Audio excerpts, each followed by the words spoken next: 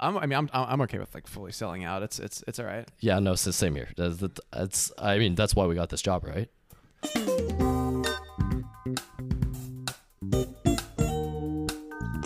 Welcome to Damn Venture, the podcast where we're stopping the flow of BS in the venture capital industry. My name is Andrew Chan, and for the inaugural episode of Damn Venture, I had the chance to sit down with George Easley from Outsiders Fund to talk about investing in unsexy industries and the crypto bubble. An important note with that in mind is that this podcast was actually recorded on October 5th, about a month before the FTX collapse. Prior to being at Outsiders Fund, George has spent several years as a banker and late-stage investor, although in a past life, he grew up on a farm in New Jersey where he loved tipping cows and farming carrots. George is a good friend, someone who's unafraid to speak the truth, and I hope you all enjoy. George, it's great to have you on. Happy to be here. So, George, you and I have known each other for a bit over a year now. We kind of instantly hit it off. And when I decided to launch the podcast, I knew you were one of the first people I want to have on. Only issue is you live in New York, right?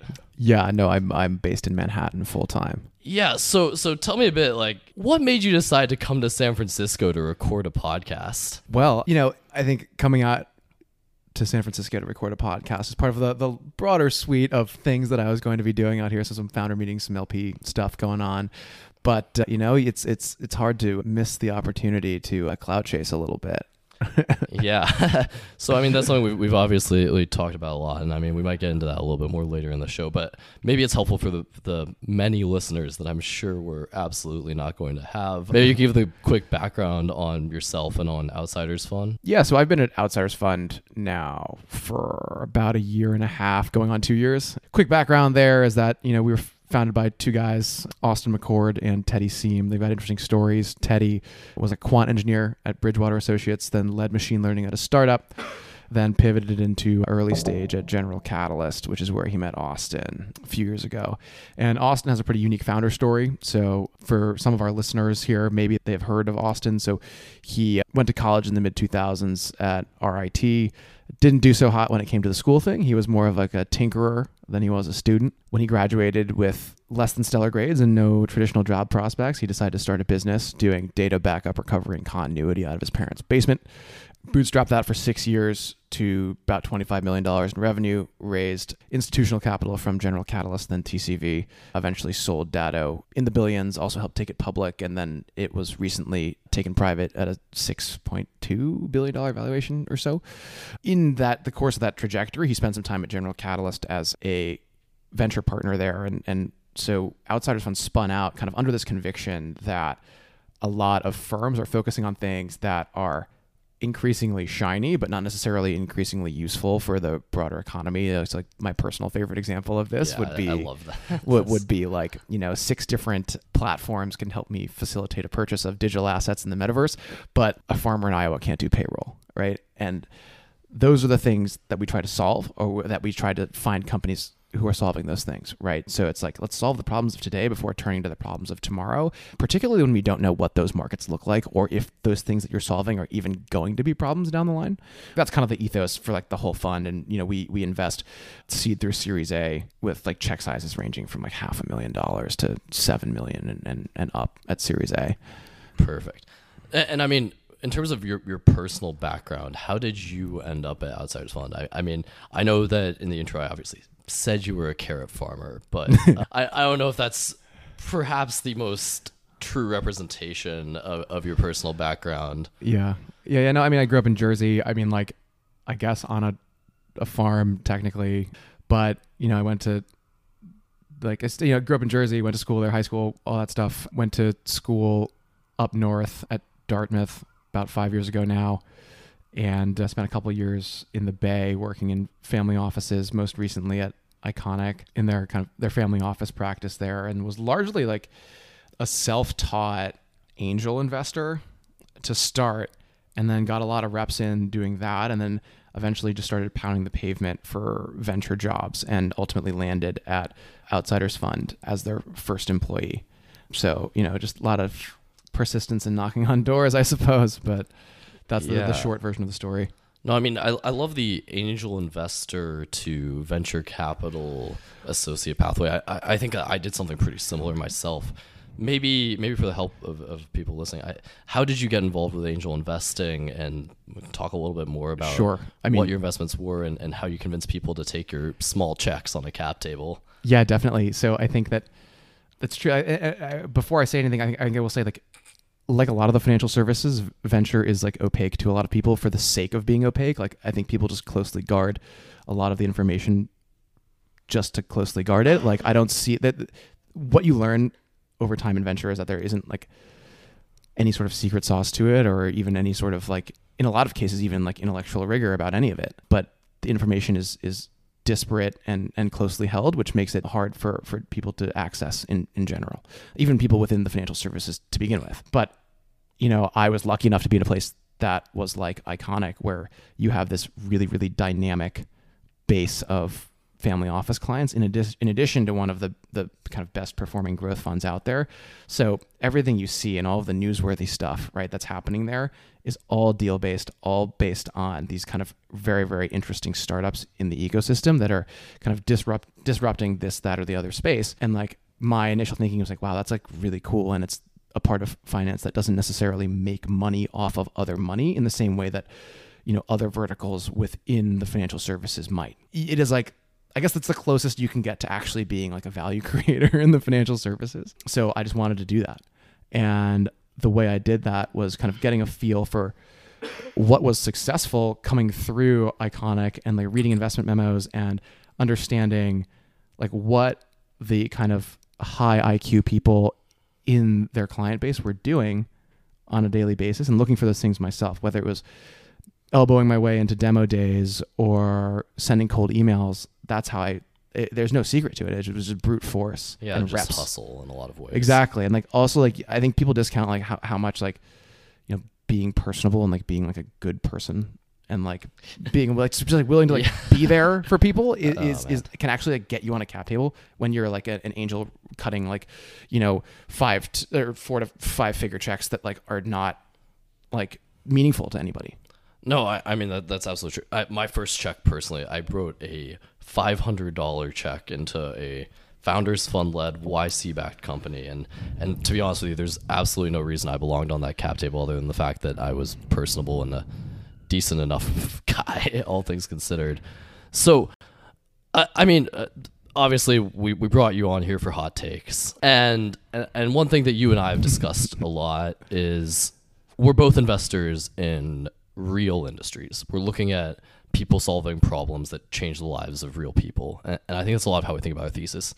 What are some technologies right now that you think would fall outside of that category that venture investors and for those listening, this is obviously a leading question. I know what George is going to say here, but what technologies do you think people are investing in that are not going to affect the lives of real people? Sure. Yeah. And I guess to take a quick step back, like I think you and I have very aligned in investing kind of philosophies, particularly just by virtue of like what our firms focus on, right? So, traditional incumbent spaces, high degree of like insider domination, fragmentation, opacity, places where, tech adoption doesn't necessarily make sense relative to like the broader state of technology in our world. And so if you look at our portfolio, and yours too, frankly, it's like, ag tech, industrials, things that are like a little out there, kind of dusty, boring maybe to other people, but we find them very exciting. I wouldn't say dusty and boring. I think there's a lot of fun innovation happening right now in agriculture. It's just,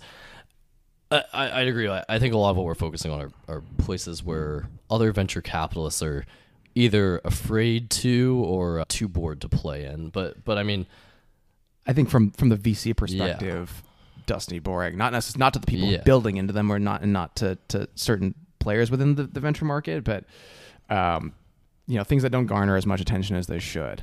And absolutely. That being said, like then you move on to like what is garnering a lot of attention. Some things that come to mind would be like the whole kind of virtual meeting technology craze, and then as just like an example that would be kind of second to my next two examples of, the general craze for investing in Web3 when, nobody can provide you a consistent definition across two different people of what Web3 is, or kind of blockchain technology and crypto in general. Like, we are actually fully allergic to those things at Outsiders Fund, and under the thinking that like we don't know what those markets will look like. So like why, like we don't think that we're best positioned to like actually solve problems in those spaces. And we're a little dubious on like the value add of those spaces in general, I think. Yeah. So I think that's really interesting. I mean, so I spent the last week at Token 24, and actually, sorry, I should rephrase this. Did you go to Token? I went to Singapore to be in Singapore, mostly because there might or might not have been a Formula One race occurring, and there also Yes. might or might not have been a lot of networking events occurring at the same time as the Formula One race. And so I made a conscious decision. I actually took vacation time and went to Singapore for the last week. But I ended up at a lot of these Token 2049 events, and what was really interesting for me to see is that even in what you objectively see as a bear market for crypto, everybody at every event I was at was still more bullish than you could believe. I met people launching new NFT projects. That was just insane to me. That you can look at, there's a chart from OpenSea on NFT trade volumes. It's down 97% from the peak. I guess I'd be curious to hear your thoughts. What do you think is driving a lot of this continued bullishness on Web3? That's really hard to say because I think I across like the kind of fundamentals focused investor base, I think a lot of people are pretty cold on Web3 and sure. So crypto let me in rephrase general. maybe. What makes you so cold on Web3? So I think that's a question that's somewhat easier to answer, right? It's like, okay, Web3, for the most part, generally a collection of buzzwords in my mind. And even when there is like a distinct technical application, like if you think about the underlying process that they're building into, like I think a filtering mechanism that we use is like, why does this necessarily have to be done in a quote unquote Web3 way or using the blockchain? And particularly when in cases like, blockchain is not the fastest way to do this at this time. Yeah, I mean, what's an example of that you've seen on the market so far? I mean, like let's use blockchain technology or DAOs or whatever to like replace the LLC or like things like that. Just kind of proving ownership when like the necessary compute and work involved in proving that ownership is actually pretty high. An interesting example would be like render token for one. Like, sure, like you do this on the blockchain and it helps you like render images or projects. And full disclosure, it's actually something that I was like almost duped into buying by kind of like a crypto evangelist friend. So I lost a little bit of money on that, as we all are. Yeah, no, yeah, I dabbled and got burned, but it's just like rendering images and proving that they're your images and that you commissioned the project to be done. Like, it doesn't need to be done on blockchain. Like, you can just have a pretty straightforward contract that can be executed in roughly the same time. So like, what is the value add? I think there's something more important here too that we might be overlooking, which is that a lot of success in venture capital is both built and broken on valuations. And you and I have talked about this a lot. I'd be curious to hear what are you seeing in terms of valuations, both in the companies you're investing in Web3, no matter how you define it, companies. Sure. I mean, it's like really interesting because we play in these kind of overlooked niche kind of areas, for example, like autonomous airport ground support equipment that just takes like your bag from the baggage hall to the airport or the aircraft staging area, like niche kind of applications of technology like that. And these are real businesses with real technology, tangible technology, and in a lot of cases like non-trivial revenue. But because they are, out of favor or generally overlooked, you see like actually very reasonable revenue multiples when it comes to valuation. Like maybe you're doing like a 20x, but like that's probably at the higher end of stuff that we've seen in the verticals that we invest in. Like, if you get crazy, maybe like a 25 or 30. It's nothing like what we've seen in the more in favor sectors or even the sectors where you're hype cycle driven, right? Which I would say is kind of Web3 and crypto at this time, like where you have your infinite revenue multiple, which is kind of all over the place. Yeah. So maybe for those who aren't necessarily in the venture industry, what do you mean by an infinite revenue multiple? Right. So there's like this problem about when it comes to dividing by zero. Like, usually when you value a company, it's based on like, okay, what value are they creating? What are people paying them? right? Like the value of the business is based in the cash flow or the cash it can generate, right? Because if you buy stock in a business, what you have is effectively a claim on its future cash flow, which is like the intrinsic value of that business. When you have a business with no revenue, it's not making any money, it doesn't even have a product yet, being valued, 2 or 3 times higher than a business that has, let's say, like $1 million of revenue, but just like plays in a space that is perceived as being, boring.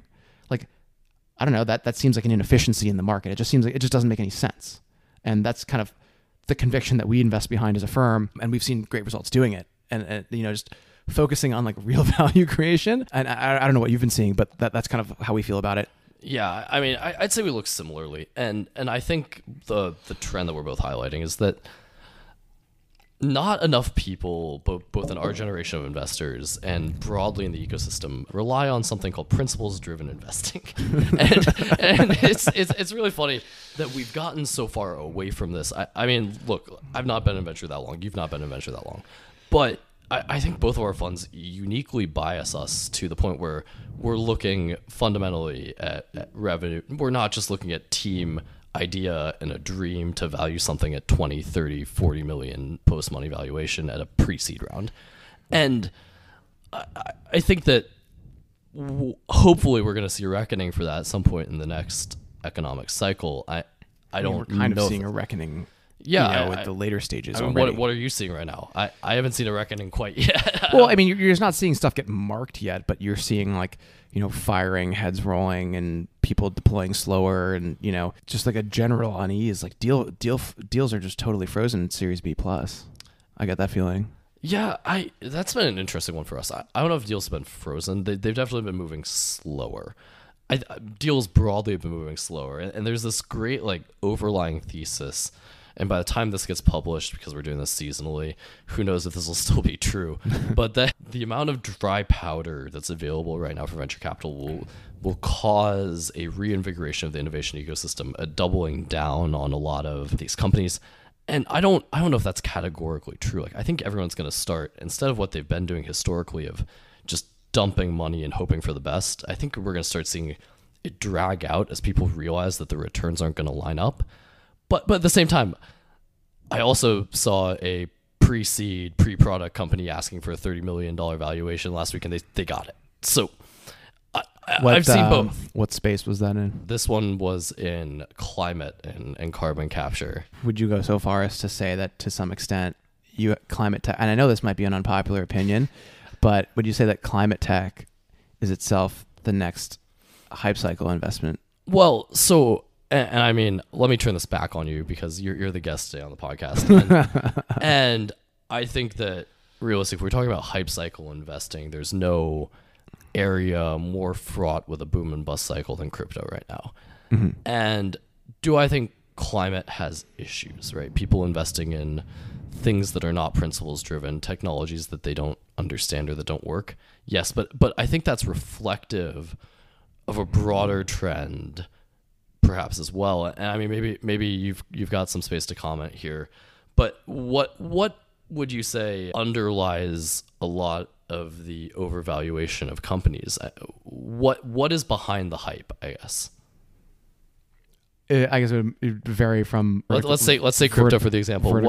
What's behind the hype in crypto? What do you think? Why is everybody so excited, so willing to dump money into this space? That's very interesting. I mean, like, to be totally frank, like, we don't do a lot of thinking about crypto in general, just given like the kind of full allergy when it comes to our investing kind of mandate. It's new, and like people want to kind of buy into something with like theoretically like sea changing capability. Like, I don't know if crypto and blockchain are the things to do it. I mean, if you think about like what has actually unlocked a lot of the software kind of value creation potential, it's actually been like stepwise changes in hardware over time. So like, the advent of the personal computer and then the internet, or like, hardware based evolutions kind of around the iPhone that creates like the ability for app layers and just kind of that sort of like formative style hardware innovation that then creates the software layer opportunity. But I I honestly I think I don't get it, which is why maybe I'm not the best person to comment on this. It's like it doesn't make any. I don't think it's So rooted I in think fundamentals. you're hitting on another interesting trend here, which is that you guys at Outsiders Fund, you're not afraid of hardware. I used to work at a firm called Riot Ventures. We were not afraid of hardware there. Even at Builders, we prefer to be software focused because a lot of our industries, to be completely frank with you, are not ready for hardware yet. Yeah. But what drives your lack of fear of hardware? That's a space that, you'll talk to 100 VCs, 95 of them will say that point blank, if you have hardware, they won't invest in your product. What makes you guys different there? I mean, there's plenty of great. It is a little bit odd, right? Because there are a lot of fantastic and landscape changing companies that have focused on hardware over the years, and I think where it stems from internally in terms of not being afraid of hardware is from the top down, right? So you have Austin and Teddy at the top of Outsiders Fund, and Austin built a business that was reliant and also adjacent to hardware, and you can create a lot of value there if you know kind of how to handle your supply chain, all of the logistical pieces, and deeply understand the industry that you're building into. And we've seen that play out across a number of our investments where it's okay, rockstar founder, you identify a pain point in an industry that is a fundamentally hardware-driven industry. There is the capacity for technological improvement in every industry, and why not hardware? It doesn't make any sense. People are scared of the complexities of supply chain, but it's possible to just manage your supply chain. Yeah, no, I completely agree here, and so I'm going to bring this full circle. When we talk about, I think the broader point we're hitting on, and what we're getting to is that venture capital is inherently a follow first industry, right? It's easier to raise capital, it's easier to deploy money, and it's easier to honestly make returns sometimes if you are a follower. But there's a difference between making returns and making good returns. Right. And I think your issue with crypto, and we're not going to dive into climate this particular episode, but a lot of a lot of what I have issues with in climate sometimes is it's people willing to make a quick buck instead of investing in what might be stepwise changes that'll actually make a difference and really change. I also think that has something to do with how much people over-index on pattern matching, right? Because pattern matching is a double-edged sword. It makes you really good at identifying incremental change, but not good at fundamental and stepwise and kind of fully reevaluative change. Yeah, and see, that's the interesting thing about venture capital is a lot of times when you're interviewing for associate jobs, analyst jobs, you're judged on your pattern matching. They want you to pattern match. They want you to pattern match. I mean, they'll have you submit memos. They want it to look just like a memo that they would have written. And I think at least the issue with that sort of recruiting process is, you're right, pattern matching doesn't really work because your entire job as a venture capitalist is to find alpha. Well, if you pattern match, I was going to say it works to find beta. Yep. Yeah. Yeah. And I mean, I'll be honest with you. I got into this industry in a very different way than you, but I came from science. I would not have dropped a career in science if I had any desire to find beta. Finding beta is boring. The entire reason I think a lot of us early career people in ventures, we're gamblers.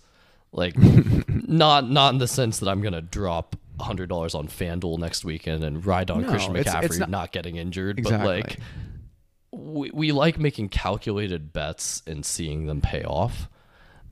And I don't think you find that by following others. I don't think you find that in a hype wave, and that's why valuations get pumped. And if you're not underwriting principles, you're gonna get burned. Yeah, for sure. And I think that once you have, well, I mean, if you look at all the followers who started kind of the follow-on model, let's say you're indexing on a certain sector of the market or a certain accelerator.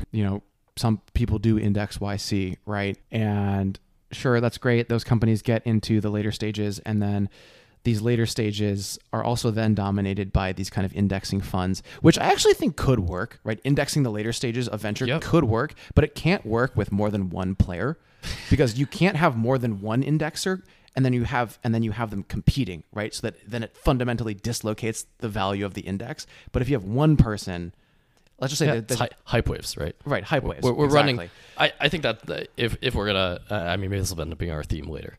Our theme's hype waves. We believe that hype waves are causing problems for people trying to make a real difference in venture capital and people trying to make returns. Well, exactly. Yeah. When you have, it's just like the unlimited dollars and limited diligence problem that kind of pervades particularly the later stages of venture and like builds in this boom and bust cycle. I mean, we've seen it multiple times. Yeah, I love how you say that because I think both of us are too young to have actually seen a boom and bust cycle multiple times. I'm significantly older than you. Yeah, we've been over this before. Don't worry, Mister. I'm in my late 20s. What, 27 is objectively late 20s? Yeah. Okay. Yes, but also. But also, like, I don't know. But also, okay. Like, I'll admit that I don't know there's a lot of things I don't know. For reference, this was the man today complaining that he had taken a large sneeze and had blown out his back. That's how you know you're 27. You sneeze and then you start pulling muscles and you're just like, Jesus, like I'm sure this is like how my dad feels all the time. Yeah, I'm lucky to say I have not quite reached that yet. But so as we think about hype waves and what underlies the follower mentality, I mean, a lot of times what I think about is the personalities that we recruit into venture and the type of people who gravitate towards hype waves. I'd be curious what you've seen in your spaces. Who do you think is following hype waves? What do you think is going to be the next big hype wave? Oh, man. I mean, I feel like I've already kind of hinted at it. Yeah, maybe we don't do direct call outs here, but as we talk about what is the next big hype wave, I think you and I are already seeing this. Yeah, I mean, I think I think that there's room for intellectually sound investing like everywhere, right? I think there's the ability to develop a thesis and do independent thinking and come up with your own opinion and, either follow or go against the crowd. Like, fine, whatever you do, like, have at it, like, whatever. Where you run into problems is where you get indiscriminate following. And I think that you see a great degree of that in, crypto today, blockchain, Web3, just kind of like the flavor of the day sort of industries. I think the next one is, like I've said before, probably climate tech, where things that occupy certain verticals within that will see a lot of indiscriminate follow-on investing, and like stuff where it's like, oh, I think this person is like probably smart, like I'll follow them. Yeah. So, I mean, do you see any of that in the industries that you and I invest in as well? That is a good question. I think maybe in industrials a little bit. I mean, if you use like crowding in an industry as a proxy for that, like of how many people who are actually getting funded when kind of like the things that they're doing are just like a slightly different flavor of one another. So like, I don't know, I can think of like 6 different computer vision solutions off the top of my head for industrial process management. And it's like, it just makes it really hard to pick a winner. And like, I don't know if it's so much, and they got like pretty crazy valuations and it's hard to tell exactly what distinguishes one from another. Yeah. I mean, I can say my own experience. There are 2 sectors for me that I see on a daily basis that are experiencing the same thing right now. And it's actually because of the recession it's causing a hype wave, or the pending recession that might or might not happen depending on what happens to Credit Suisse next week. We'll see. Brutal. That's dating this podcast. But number 1 for those is agriculture. And I think a lot of people saw what happened in Ukraine and the supply chain issues in Ukraine and started saying, I want to invest in agriculture because this is a critically important thing. It's going to survive recession. It's going to survive global war. Everybody needs agriculture security. The problem being, no matter how much money you put into agriculture, you're not going to make farmers adopt a product that's developed in Silicon Valley. Very interesting because I focus on ag, like a lot of my time on ag, and it is, I wanted to do it up front, and I think I almost maybe unintentionally drew the short straw in the sense that like I picked probably like the hardest place to actually like sell into in just kind of like the broader legacy economy. But people who think that you can invest in ag based on Silicon Valley principles are just like so far off the mark. It's crazy. Yeah, no, it's absolutely a hype wave. And I mean, we've seen it play out. The largest exits, I mean, okay, you can argue Solugen is an ag company, but outside of that, the largest exit that you can truly say is an ag robotic or ag startup is Bear Flag Robotics. $250 million. Exactly. If I were underwriting that as Series A, I cannot underwrite to a $250 million exit. It happens over and over and over again. Like a lot of then this brings back brings you back to the question of like, what is my entry valuation into all these companies, and like what multiple am I underwriting to as well. But like the pattern within the industry is that particularly anything like hardware touching that gets traction is like, okay, you have initial traction, you probably sell into like a specialty agriculture vertical where the margins are better and can support some sort of, you know, experimentation on new technology that also is somewhat outside of an OEM dealer network, probably. Yeah. And then eventually an OEM buys you for between, you know, at best, like $250 million, like, you know, ideal case 500. We haven't seen that yet, but that's kind of like the pattern that there's no exit, replays itself. And so we see the same thing a lot of times actually in the mining sector too. And let me preface this by saying we have two amazing investments in the mining space at Builders VC. Self-plug here, Safe AI, Stratum AI, love you guys, doing extremely well. But historically speaking, mining, and I will show you now, like I have a degree in geophysics, it is the single worst industry you will ever try to sell into. And what happened when Russia invaded Ukraine? Everyone said, oh, there's going to be a critical minerals shortage. Let's invest in mining. And I had 10 emails from my friends who I told them previously I was focused on the mining space, super excited about it, who had absolutely nothing to do with mining, different corporate venture arms, different institutionals. Yeah. And all of them wanted to know what the scoop was on mining.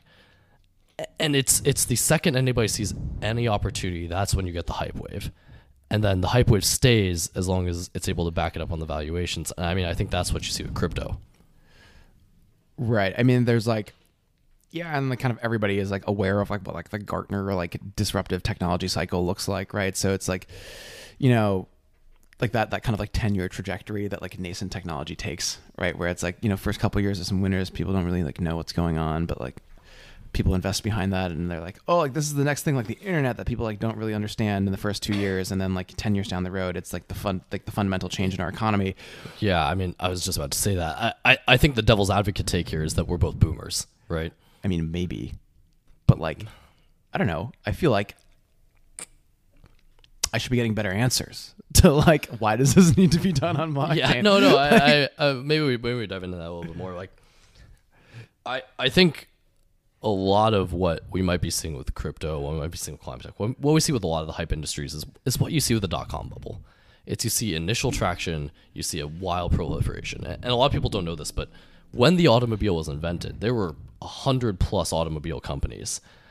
And today, how many can you name? Like maybe 10. Obviously, between 10 and 20. Yeah. 10, 20, great. There's a decent number of automobile companies. But from that initial era of automobile companies, only one won out, and that was Ford. Right. And you can't necessarily make venture capital returns on, not everybody's going to invest in the 1 out of 100 chance that's Ford. I mean, and then you can do that to pattern match across time. Yeah. Right? You can do that with railroads too.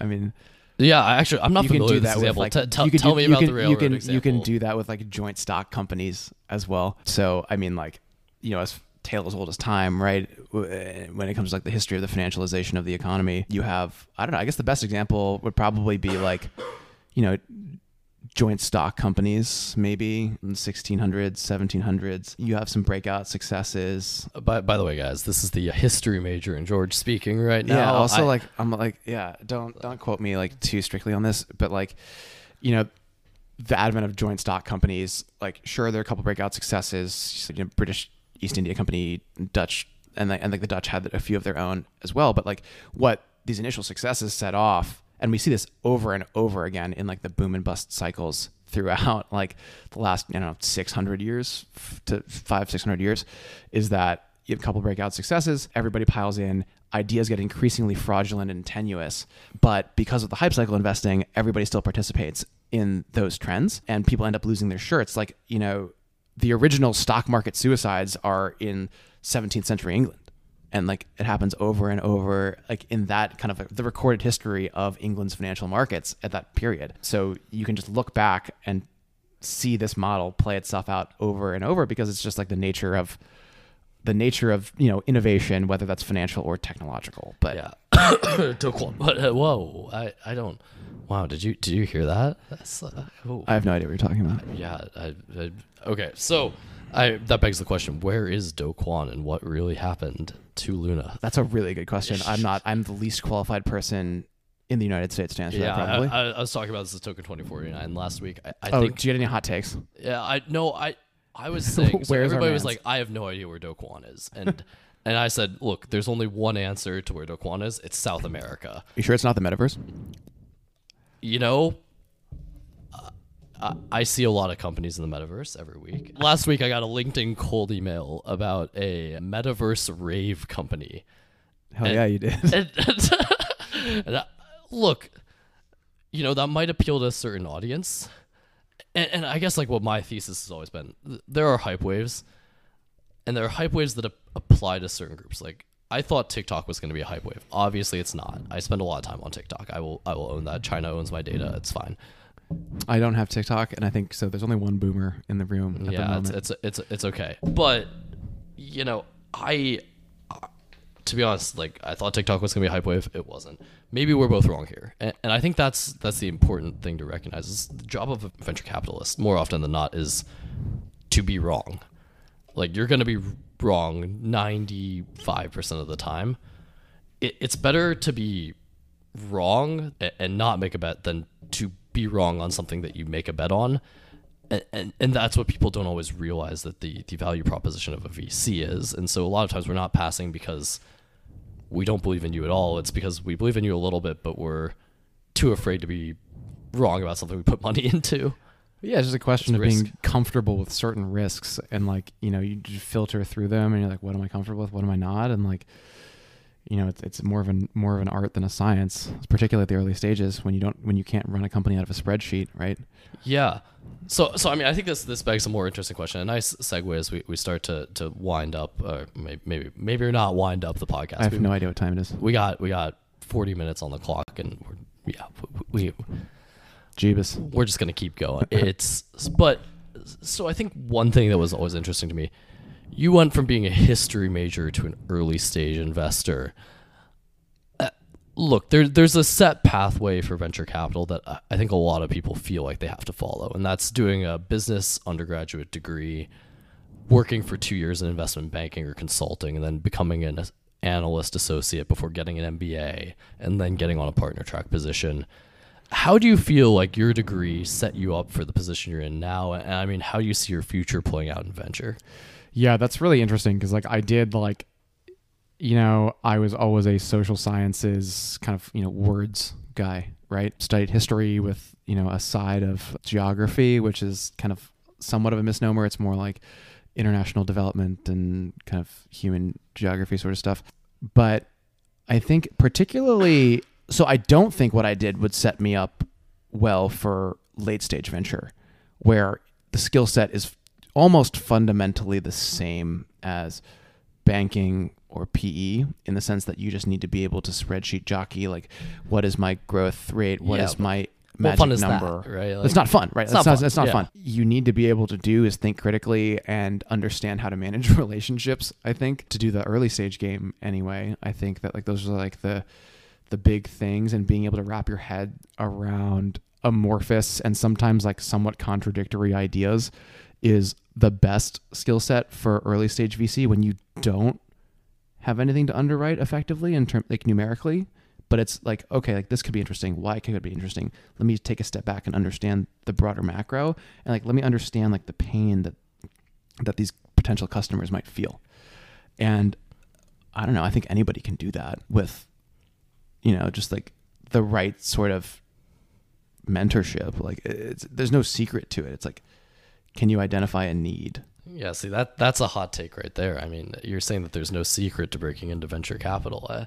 So what advice would you give to history majors in college right now who are looking at their job prospects and they say, well, it's a bad season to be working at a museum. I don't know what I want to be doing. I don't want to get a PhD. Yeah, museum was not on my radar. I don't know. This is like things that they don't teach you in college, where it's like you learn a lot of hard facts and critical thinking skills. You don't learn the softer skills and like what it means to be where you are in your personal and professional trajectory. One thing that I realized probably too late was that like, I'm not made of glass, and like you have time to experiment. If there's any time to experiment, it's like now, like chase something. Like you're not really cooked until you're like 35, but nobody tells you that when you're an undergrad, when everybody wants to like sell their soul for a consulting or IB job. So there's that piece. And there's also the piece where, I don't know, I think you have to people under-index on how important it is to be an observer of people and to understand how to manage a relationship and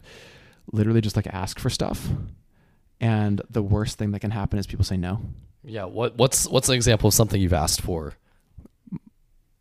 My job at Outsiders Fund. All right. Tell let's tell a story. Like, I mean, I think this is important. Well, no, I mean, I think, asking is like, kind of like a little bit of an imprecise way to put it, but it's like, okay, I see the industry that is super interesting to me. I don't have a formal education in that discipline, which is early stage venture. I'm going to put myself in a position to, best be able to achieve that goal, which is what is the learning that I can do on my own? What books exist? What online resources exist? Let me learn. Let me then learn by doing, which is probably the best way to do it because you're actually evaluating things. Like even in your case, like cutting $500 checks into companies. No, I was going to say, I actually do have an example. My first summer in venture, I got thrown off the deep end. They told me, go meet experts in whatever field you're researching. And so I, being the absolute dumbass that I was, I went on LinkedIn. I found the CEOs of every oil and gas, every mining company I could. I reached out to all of them. I, actually got a couple calls out of that. Mm-hmm. I was talking with the head of innovation at BHP. I was talking with venture capital, like partner level people at VC firms. Everyone. It's because you just have to ask and you have to have a reason for asking, honestly. Yeah. And yeah. People also, I think it's like a lot of those folks, if you like have somewhat non-traditional backgrounds or interesting stories, that generally start with just kind of like, asking a question or like asking somebody for their time and like learning through like an informal kind of method. And like that, people discount that a little bit. And I think that like if more people just kind of asked for things, like there would be a lot more kind of interesting professional trajectories out there. Yeah. I mean, a lot of it's about being authentic, being yourself, and having a story. And that, bringing this all full circle, is why you don't invest in hype waves, is because you have to have your own view on an industry. You can't follow someone else's. And I mean, I'll tell a little story here. One time I was on a networking call, as one does in venture capital. You're on a networking call with a different venture capital firm. And we were talking, and I asked this girl, I was like, so what sort of stuff do you invest in? She's like, oh, we invest in a lot of software. I was like, oh, okay. So you're doing like, dev tools, AI? She's like, no, we don't do dev tools. They're too complex. I was like, so you're not doing AI, machine learning? This? Oh, no, we love machine learning. Which, by the way, if you're a software engineer listening to this, complex. It's that was like the most single offensive thing I think I've ever heard of somebody who just had to code his own neural network at some point in time in his life. Was a different life, but either way, NumPy neural network made me completely discount how complex that is relative to some dev tools. But they're both complex. Either way, I find a lot of people invest in things that they don't understand, and that's the definition of following a hype wave. And I think that's a lot of what we see in crypto, a lot of what we see in a bunch of industries right now, and that's why, honestly, we're probably going to see a lack of availability for capital for emerging fund managers in 2 to 3 years, because people are going to get screwed at some point in time. All right, we actually have one more question to record too. George, what is one public company, or I guess even private company, that you think is going to fail or that you would like to see fail? Oh, the University of Phoenix. All right. Walk me through it. I mean, makes sense, but walk me through it. Why do you want to see the University of Phoenix fail? Okay, so, there's this notion that education is a public good that everybody should have access to. And of course, there's like varying degrees of quality or whatever. And, you see a certain degree of, administrative sprawl and mismanagement and overcharging across the board in public education and private education. But once you get into the for-profit education game, I think that's where you start to become somewhat morally indefensible. So, for example, the University of Phoenix was successfully sued for providing misleading ads to prospective students about the value and quality of their education. And there's also something that feels like a little odd about an educational institute that is ostensibly, for education, that is also owned by private equity to some extent. So I think there's just like a wild misalignment of incentives in that business. And like, sure, maybe they're good at making money. Do I think that business should exist? Like, no, because it's duping people into buying what should be a public good under false pretenses and like a kind of misguided understanding of the product they're receiving. All right. So that's a very moral answer to the question. If we gave a less moral answer, what's the company? Oh, FTX. All right. Fair enough. George, thank you for coming on the podcast. It's been a pleasure having you. I appreciate you taking the flight out, and we'll look forward to seeing you at happy hour after this. And until next time. Yeah, no, hopefully I still have a job after this one. So, and so with that being said, George, thank you for coming on. If you want to reach George, we're going to put his contact details in the show notes. It's just george@outsidersfund.com. Yeah, I'm a pretty good guy. Reach out. Shameless self-plug. I mean, so the other thing we've been dealing with today, it is very hot in our Damn Venture recording studio. It's currently 75 degrees for no particular reason. And I mean, legacy HVAC systems are absolute trash. Yeah, HVAC's pretty terrible. I wouldn't happen to know anything solving that, actually. It's weird because we're actually incubating a company that's looking to solve the HVAC interoperability problem in Class B and C industrial and commercial buildings. So if any of y'all have a shitty HVAC system and would like a pilot, you know where to find me. All right. Thank you, George. Appreciate it. Take care, all.